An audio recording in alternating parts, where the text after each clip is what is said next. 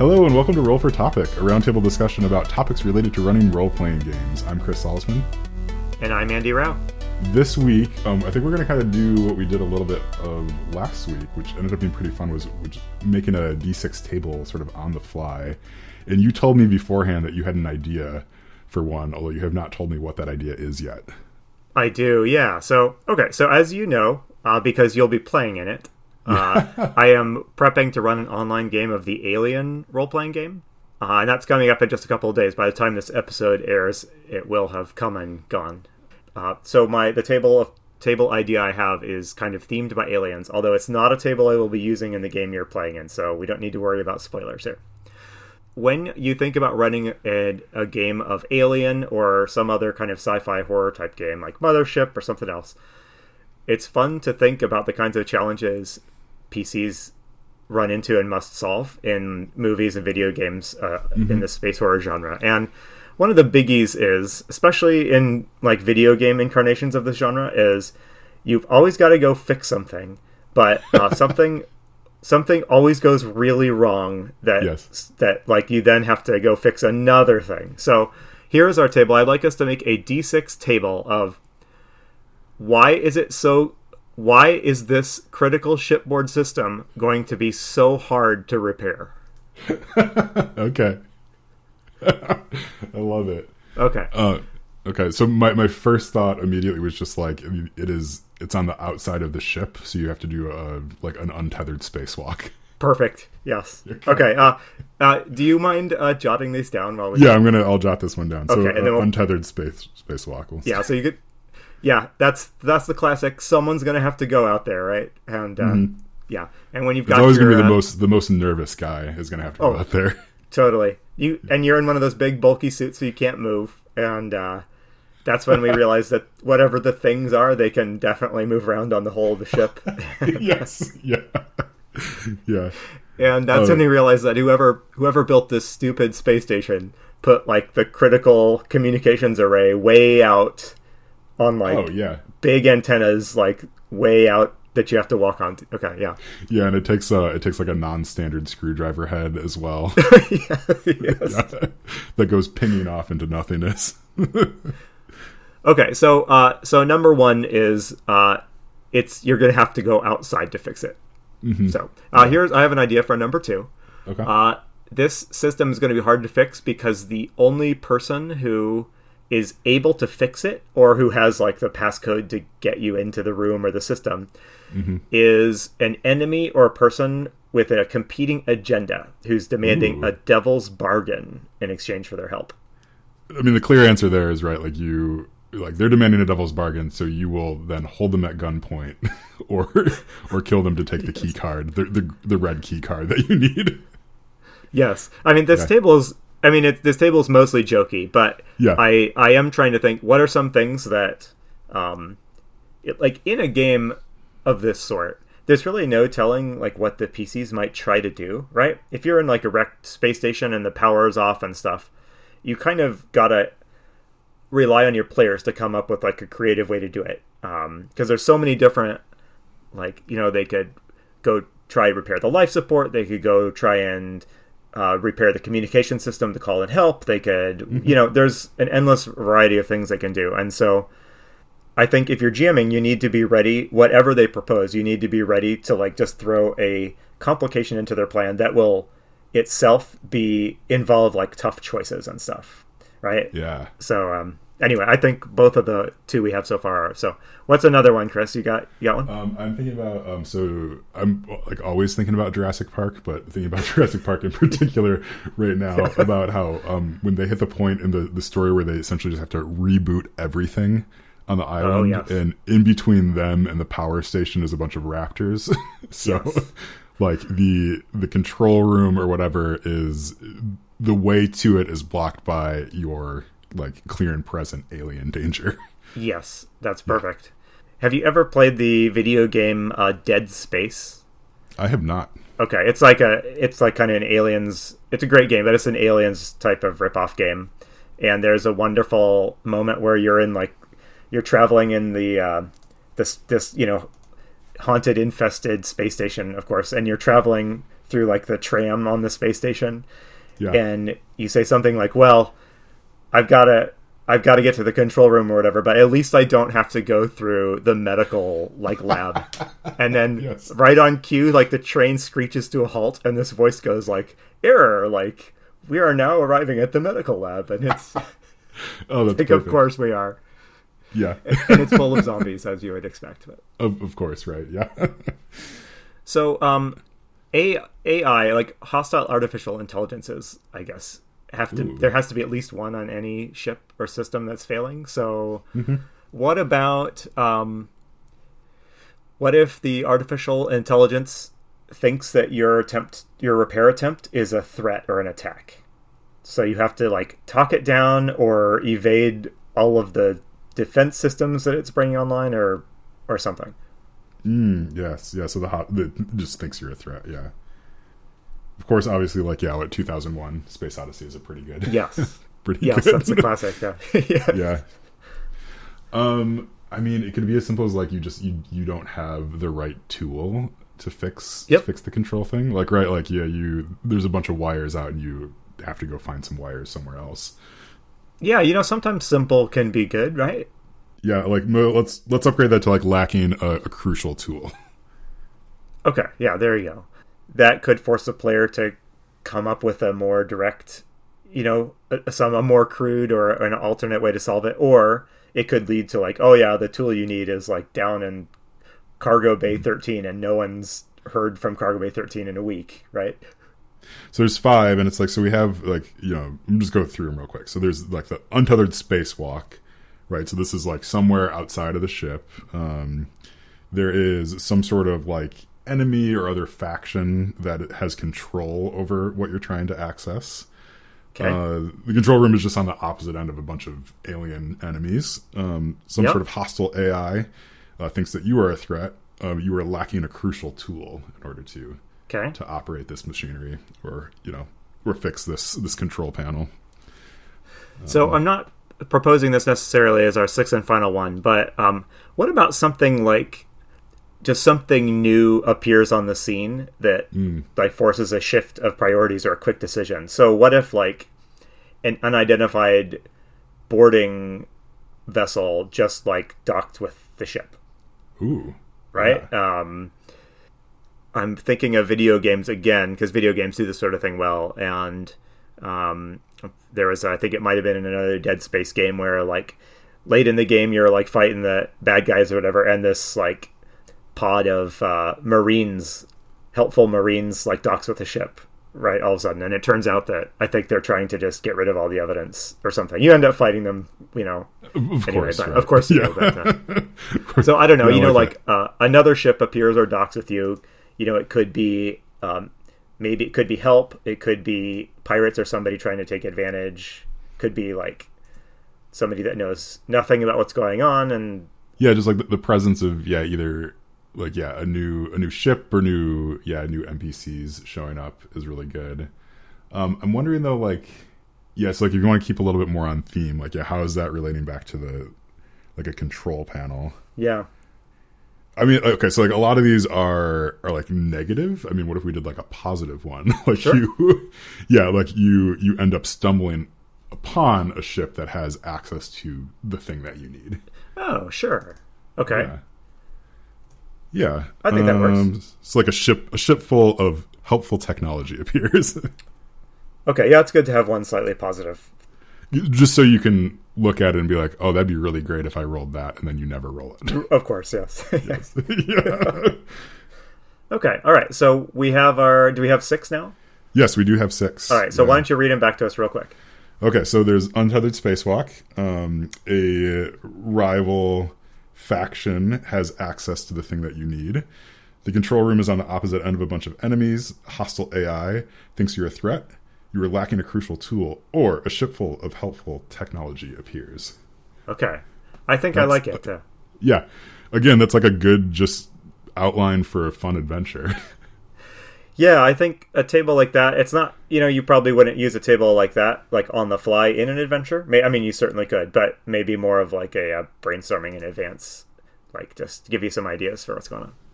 I guess tell me a little bit more about the Alien game that you're running. Right. So Yeah. I'm playing in it. So you sent us a list of characters that we could choose from, which got me really excited and hyped for the actual session. But yeah, so did you come up with those, or like, I guess, are you running a pre-published adventure for this, or is this your own creation? So I am running a pre-published adventure for this. It's called, really melodramatically called Destroyer of Worlds. So, okay. So, but I'm sure everything will go according to plan, though, and your characters don't need to worry. It's going to be fine. Yeah. But what I've found, and I've been doing a lot of prep for this, and I've been thinking like, oh, what can I kind of bring to the podcast here to share about my experiences in prep?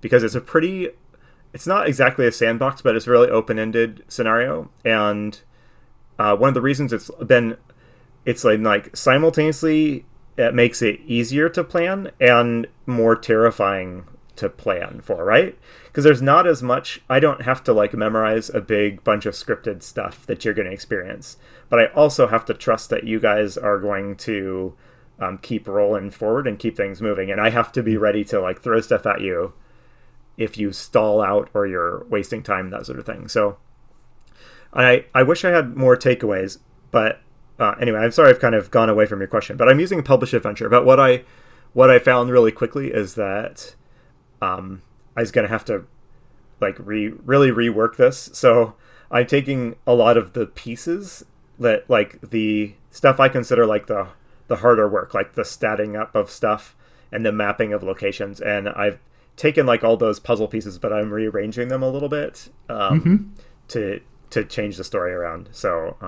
we'll see how it goes. Yeah, I mean, I think it'll be a lot of fun. I think the group that you have put together, I know at least a couple of them. Yeah, I think it'll go great. Yeah, I'm sure we will somewhat stick to your plan, but also make it a lot harder on you. Right, as most good players do. Is this the sort of game where you could play like a 2-year-long campaign in it, or is it really designed for like a tight couple-hour one-shot here and there? Yeah, so this is one of the selling points of the Alien RPG, so let me put on my like marketer hat here. Yeah, so one of the pitches that it talks about in any article you read about this game is the 2 modes you can play it in. One is the campaign mode, which is what you just described, like a typical RPG thing. It's like an ongoing thing. You might play it for a few months or a few years, but you have characters and they go around exploring the universe and getting into adventures, right? And I think that kind of mode, like what you would be doing is sort of like scoundrels of the setting, like a little bit of like the Han Solo-y type of thing, like roving like scrappers or something like that. Okay. Roving vagabonds of some sort. But then the other quote mode you can play in this game, they call it cinematic mode. I mean, I think if you're an experienced GM, you would just say, "Oh, it's just like, you mean a one shot, right?" Yeah. So, and that is like and I feel silly almost using the official terminology for it, but in that mode, it is basically a one shot or something that is designed to be played in like a couple short sessions. That's what we will be doing, and the goal of that, which is a very wise game design decision on their part, given the subject matter, I think. The goal is to like try to reproduce the pacing and experience of an Alien movie. You know, it means a lot of stuff happening kind of quickly and in very intense fashion, and like kind of, it's a one shot, so your character very possibly will die. And, you know, like any good one shot or like a con game, it invites you to like have characters that have agendas and strong personalities that would not really work in a long-term campaign. So in this, like, you could have a character who is like, whatever, a psychopath, because that would, you know, because that would make an interesting cinematic experience. Whereas you could not have like a psychopath in your 2-year regular campaign without it falling apart. Yeah, it's like that. You can play that one-dimensional character because there doesn't need to be any more depth to the Marine that just wants to shoot stuff if he's only going to be around for an hour. Yeah, exactly. So yeah, we'll be playing in that mode, and I guess we'll just see how it goes. But yeah, it's really interesting that you mentioned like this cinematic mode and like it being a selling point, because I was talking with John Corey, a past guest and co-host and stuff of the show. So he played in the one shot that I just did, and he was mentioning how he's just like, he likes shorter game sessions these days. Yeah. Like I'm finding myself gravitating towards that a lot too. Playing these games that they're not meant to be a year long, and there isn't the depth there either for it. It really is just like a one night, couple night thing. And then you move on with your life. Yeah. And you can, you don't have to come up with a character that you're just really going to invest in. It's just like you can just go with your first idea, have fun with it, and then set it aside. Think about it fondly. It's interesting. I totally agree. And I mean, I think a lot of people in kind of our point in life probably would gravitate towards that. And so it doesn't surprise me that's a selling point here. I think what the Alien game line wants is they really want you to be able to like buy an adventure or whatever and like play that night with your friends, right? And it's got all the character sheets and stuff like that printed out for you.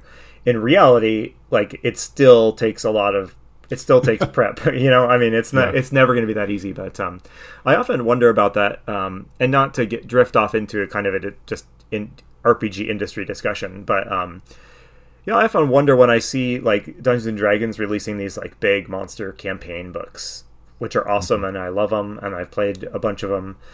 But I wonder how many D&D groups actually play all the way through, like whatever Tyranny of Dragons or what. I do think that games like more on the fringe of the hobby have a little bit more freedom to be like to experiment with, like, hey, maybe you just want like a game to play over this holiday weekend. Yeah, I mean, I think like what Tales from the Yawning Portal was probably a little bit of an attempt to do that, right? Like more kind of single things. But I guess I haven't read it fully. I don't know if the intent was that you're going to play through all these adventures or not. But I mean, like, it's a time-honored tradition in D&D to just play, roll up some specific characters and, play a one-shot and then never really sort of touch them again. And I think it's a style of play that actually appeals to a lot more people. Like there's, at least in my experience, I found like long campaigns are great. You have to find the exact right people to do that. Whereas putting together a one shot, getting a couple of friends together, that's actually pretty easy and low impact if you're telling them up front, like, no, you're not committing for years. Like you're committing for 1 or 2 nights. And then too, like what I mentioned, like, I mean, there's something really fulfilling about that, knowing that it's going to end pretty quickly. Like, because then I think you're more willing to take some chances that you might not if it's going to be, a long 2-year campaign. Absolutely. I think one area of this, I mean, obviously one-shots and miniature campaigns have been around for forever. But one area that I think the Alien RPG kind of is aiming for that I like is this idea of like, how can we compress the entire experience? How can we let you experience the entirety of this game in like a short period of time, right? Because everyone has played one-shot D&D adventures where you're first level adventurers and you have a first level adventure and then that's it. But like in the Alien game, it's trying to go from the starting point and do your character growth and grow as a character, resolve a big plot and stuff like that. You're trying to compress all of that into like the time that it would take to do that in a movie, right? Yeah. So like, could that be done with D&D? You can play in short chunks, but you will not experience more than a fraction of really what the game has to offer you, right? Yeah. At least from a certain perspective. Yeah, and I think that's sort of how the game is. I mean, if you wanted to say like level up your character 10 times, that would be your night. Like, is figuring out how to level up your character 10 times. So I guess I'm curious with the Alien game, like if you've read the books a little bit, if you play in the non-cinematic mode, whatever they call it, the normal mode, do you, I guess, like, do you have that exact same sense of progression just like stretched out, or is it like the feeling of the cinematic mode just over and over and over? Well, that's a great question. Honestly, the rulebook doesn't talk about it too much, and I think I get this very strong sense from reading this rulebook. It's like, you totally can play this in campaign mode, have fun. You'll have to figure out the answers to some kind of tough questions, like, how are you going to make this fun? But we're sure you'll do great. But, yeah, it's like the less you know about the xenomorphs, like, history, the better. Yes. Yeah. So speaking of which, does the alien do they call the game master something ridiculous like the xenomorph master? They do. It's Okay. wait, you want to take a guess? Have you seen a couple Yeah, of wait. alien Let movies, me right? see if I can take a better guess than that. I feel like it'd be something with like Marines, like the like drill sergeant-ish, like drill sergeant, something like that. That would make sense, but no, it's not. It's Okay. not that. Okay, It's what is it actually then? it's something that's in the first Alien movie. Oh, geez, you're gonna test me here. Yeah. Okay. Well, it It's is like the president of the what's the corporation? Wayland Yutani. Yeah. Oh, Yeah, that's you're a like the great president. idea, but it's not. It is actually the game mother, because the Oh, that's the worst. I know. Yes, well, I mean, there's obviously a lot of motherhood metaphors going on in the Alien movies, but the AIs the AI that controls the ship in Alien is called Mother. Yes. So I think it's the idea that you're sort of the AI controller. Oh my goodness. Okay, I will give them credit for that. That is just ridiculous enough. Yeah, and you will lose experience points if you don't refer to me as the game mother at all times. Okay, so Someone will call you the GM, and you're like, no, say the whole thing. that's right. Yes. Yeah. So there's one other thing I wanted to mention, and then I want to ask you about your recent Halloween game experience, because Yeah. I know our listeners, like me, are eager to hear how that went. But so one of the things I'm wrangling with right now in the last couple days before this Alien game is how deep I want to dive into Roll20, because it's going to be an online game, and I feel like faced with a tool like Roll20, it's got a lot of stuff, got a lot of features, and Yes. I feel like I have to choose, do I just go bare bones and we basically use it like Skype with a whiteboard, or do I try to figure out all the advanced stuff, which looks very cool, but like I have these warning lights going off in my head that like every extra feature you do is going to like add a possible distraction Yeah. from just playing. And I'm wondering, what have you done when you've run online games? I mean, where do you fall in that? Do you try to really tease out like all the cool features, or are you just like, let's just play, don't worry about the buttons? Yeah, I started. So the one campaign that I ran that was the longest on Roll20 was the Blades in the Dark campaign that you played in. Yep. And I think so. We met for maybe 10 sessions. I don't even know. Yeah. At this point, it was more than 4. Right. Yeah. So there was enough time for us to get used to the character sheets that were integrated in Roll20. That was a fairly large learning curve, I think, but pretty useful once we got into it. I want to say at least one player just didn't bother with it at all. Like the online character sheet, they just kind of kept their own. Yep.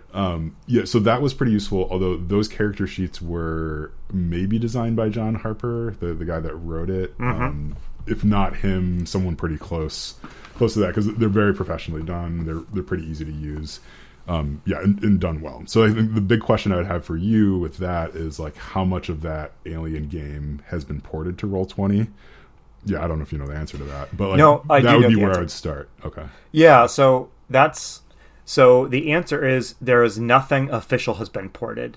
Okay. And this is, for the first time in my life, I found myself like thinking, I mean, I'm very late to this game, but late to this like issue, but it's like, holy cow, why is there not a set of like alien tokens, brand official tokens or pieces or character, there is a character sheet that, as far as I could tell, is designed by like a fan, and it's great. It's like, it's like professional quality character sheet that integrates with Roll20. But I have been spending a lot of time like making my own like little tokens with the pictures of the NPCs, and it's just like I would have paid for this, because I don't, I mean, it's kind of fun to do it myself, but it's not that fun. Yeah. And I have kids. Yeah. So Well, I mean, yeah, you should turn around and make those available to people then, whether for free download or not. I would caution you against doing much with Roll20. Just, again, knowing the group that we're playing with, we will all get extremely distracted with clicking on buttons and stuff. So unless you're absolutely sure, like, we need to click on this button because this is going to save all of us a half an hour of debate, let's just use it like Skype and like a shared whiteboard. Because, like, yeah, I think there's a lot of depth to Roll20, but it's a whole system to learn. And in my experience, we're going to spend the first half an hour to an hour dealing with audio issues anyway. Audio issues, and I realized today we're going to have like a quick Roll20, like how to use the interface conversation, because not everyone in this game will have used it before. And it did make me realize, like, I am not playing a game that has, much Roll20 support at all. But there are game companies that like produce and sell official like Roll20 compatible like packages. Like Evil Hat does this. So if you're playing Fate of Cthulhu, you can buy like the Fate of Cthulhu Roll20 kit, and it has all the stuff from the book like in digital form, saving you having to do it yourself. So I don't know. It's neat. It's like it can be a lot of work, and for like a uncertain, I'll say, payoff. So I think I'm going to err on the side of keeping it pretty simple. Maybe like the second time you run it, like that's a good. But I mean, like, there's going to be enough questions just about like mechanics and stuff. I don't know. That's, at least in my experience, I found that it just ends up being a distraction more than anything. And maybe it's just I'm not an elite gamer or something. But it's. I think we've talked about my Alien game long enough. But more importantly, last week we did some talking about the Halloween game you were planning to run, and you have since run that game, and I want to hear how it went. And in particular, if this will help you focus in, I would like to hear what you would go back and tell yourself like a month ago when you started dreaming up this game idea. Ooh. What would you tell yourself to do differently or to plan differently? So let's hear how it went.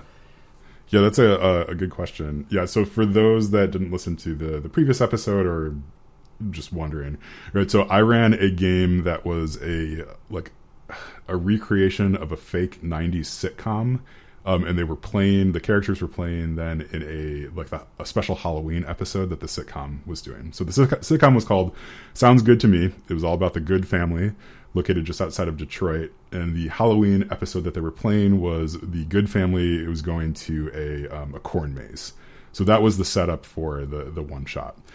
So it was not intended to be like the Elder Gods come and destroy the universe. It was intended to be like a silly 90s sitcom family goes and has fun in a corn maze. So it went really well. So I ended up adapting the Lasers and Feelings rule set. So that's again by John Harper.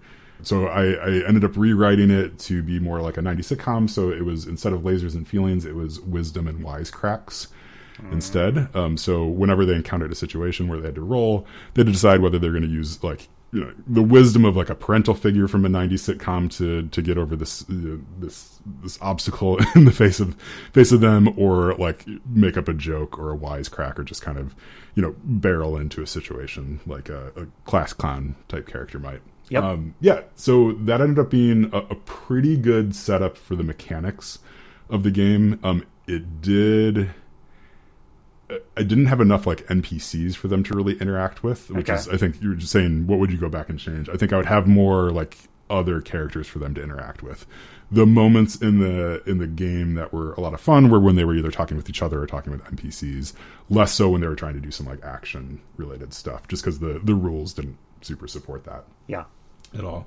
But yeah, it was great. So I plan on having like a chunk of times just set aside for character creation, because that was sort of the meat of it. It was pretty fun, like come up with your character, like what kind of trope do you want to play? That almost sounds like as fun or more fun than the game, honestly. Like it's such a great setup. It ended up being like super good. So they chose their name, their archetype. So like, are you parental figure, that sort of stuff. Are you the nerd, the jock, that sort of thing? The nerd, the jock, that sort of stuff. Their family role, like, how do you kind of integrate in with the family a little bit? And then they had to have a flaw, so like something that it happens. So like, I think the examples I gave were like, you're always saying the wrong thing.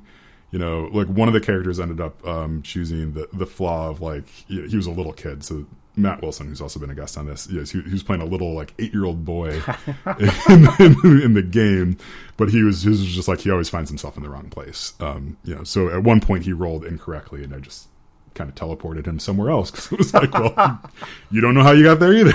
That's great. Yeah. And then probably most importantly, they all had to pick a catchphrase, which was super fun. So okay. they all had a catchphrase that they would get to say if they rolled particularly well. Was that hard for them? Like, well, you can finish talking, but I want to hear how easy or hard this was for your players. It was mostly pretty easy. There was like a little bit of collaborative, sorting out of some stuff, like just more along the lines of like sort of connections between characters that they wanted to have some of that. But for the most part, everybody was just like, yeah, I want to play this kind of character. And, everybody picked, for the most part, everybody picked someone different, but there was a little bit of discussion about who was going to do what. Yeah. So that ended up being just like great. People had catchphrases they came up with pretty easily. And then throughout the session, we ended up kind of like learning more about the characters, and they fit them together a bit more too. So it was super good. I'm looking forward to playing this again. So I have another session of this that's going to happen probably this week or so with some of my wife's friends who really want to play it. So I'm looking forward to character creation in that as well. The game itself, the game proper, was pretty good. It was fine. It ended up being, we were playing outside. It was getting kind of cold. I think everybody was like, I was pretty tired by the end of that day. It was on a Friday. Yeah. And all that. Yeah. So it went pretty fast, but it also felt pretty satisfying. So I think we spent like half hour or so on character creation. And then the actual episode that we played through was maybe an hour and a half, if that. Yeah. So it was like pretty tight, pretty fun. Everybody got some fun, like, one-liners and fun actions and stuff in, and then we just sat around the fire for a little bit afterwards and talked. It was fantastic. It was really nice to see people in person. This is the first time that I'd gotten a group together in a while like that. Sure. Too. What are you going to be doing differently the next time you run? And now you have a different group of players. You have a bunch of role-playing newbies that you're going to be running for it. The group you just ran for was mostly veterans of role-playing games. Is that correct? Yeah. Mostly like long-term veterans. Yeah. So like John Corey was there. Matt Wilson, his wife, they've been playing forever. Some other folks who haven't been on the podcast, so I won't name their names directly. But so everybody like knew what they were doing. This other group that I'm going to run for is like, they just think it sounds like fun, right? Like, if I told them that we were playing D&D, they'd be like, no, we're not. Like, I don't want to play D&D, but they want to play this thing. So that should be pretty fun. I love playing with newbies because they don't like know what they're not allowed to do, right? Like, how like if you've been playing games, you kind of like know a little bit what you're not allowed to do in a game, or like what's going to break it. So I think for them, I'm going to just have more people for them to interact with, because that, again, like that seemed to be a little bit more fun. And then I need to work on having a bit of a tighter ending to it, like a bit of a tighter like wrap up. So without getting into the story too much, it just sort of petered out at the end of the other session. Like it was fine and it worked, but it was also just, it wasn't as strong as the first part of it. Yep. I don't know. Yeah, I think like it, all in all, I'm really glad that I did it. It was a little bit of a challenge just because, I have a baby at home and stuff like that. It's easier to not run games than it is to run games, but it's also a lot more satisfying to put yourself out there and do all the preparation and get it all together. So. You're talking about running for newbies. It reminds me of an exchange I had with a newbie player, like probably close to 20 years ago, that has stuck with me. And we were playing D&D or something like D&D at the time, and they were brand new, had never done it before. They were there, I think, mostly because their spouse was playing, and they were playing a wizard of some sort, level 1 wizard. This was basic D&D stuff, and she was like, okay, well, I want to be able to like turn invisible and fly, and and I was like, oh, I'm sorry, you can't like do that for another couple of months at least worth of regular playing. Like right now, you can like give yourself maybe a slight. I mean, the most powerful spell in your arsenal will give you like a slight bonus to like sneaking around maybe or something. Like, and that was one of those like pivotal moments where I was like, it would be so much more fun. Like everyone here wishes that the wizard could just turn invisible and fly. Like, that would be 100 times more fun than what I just did, which was say, no, you're like, you're actually very weak and powerless.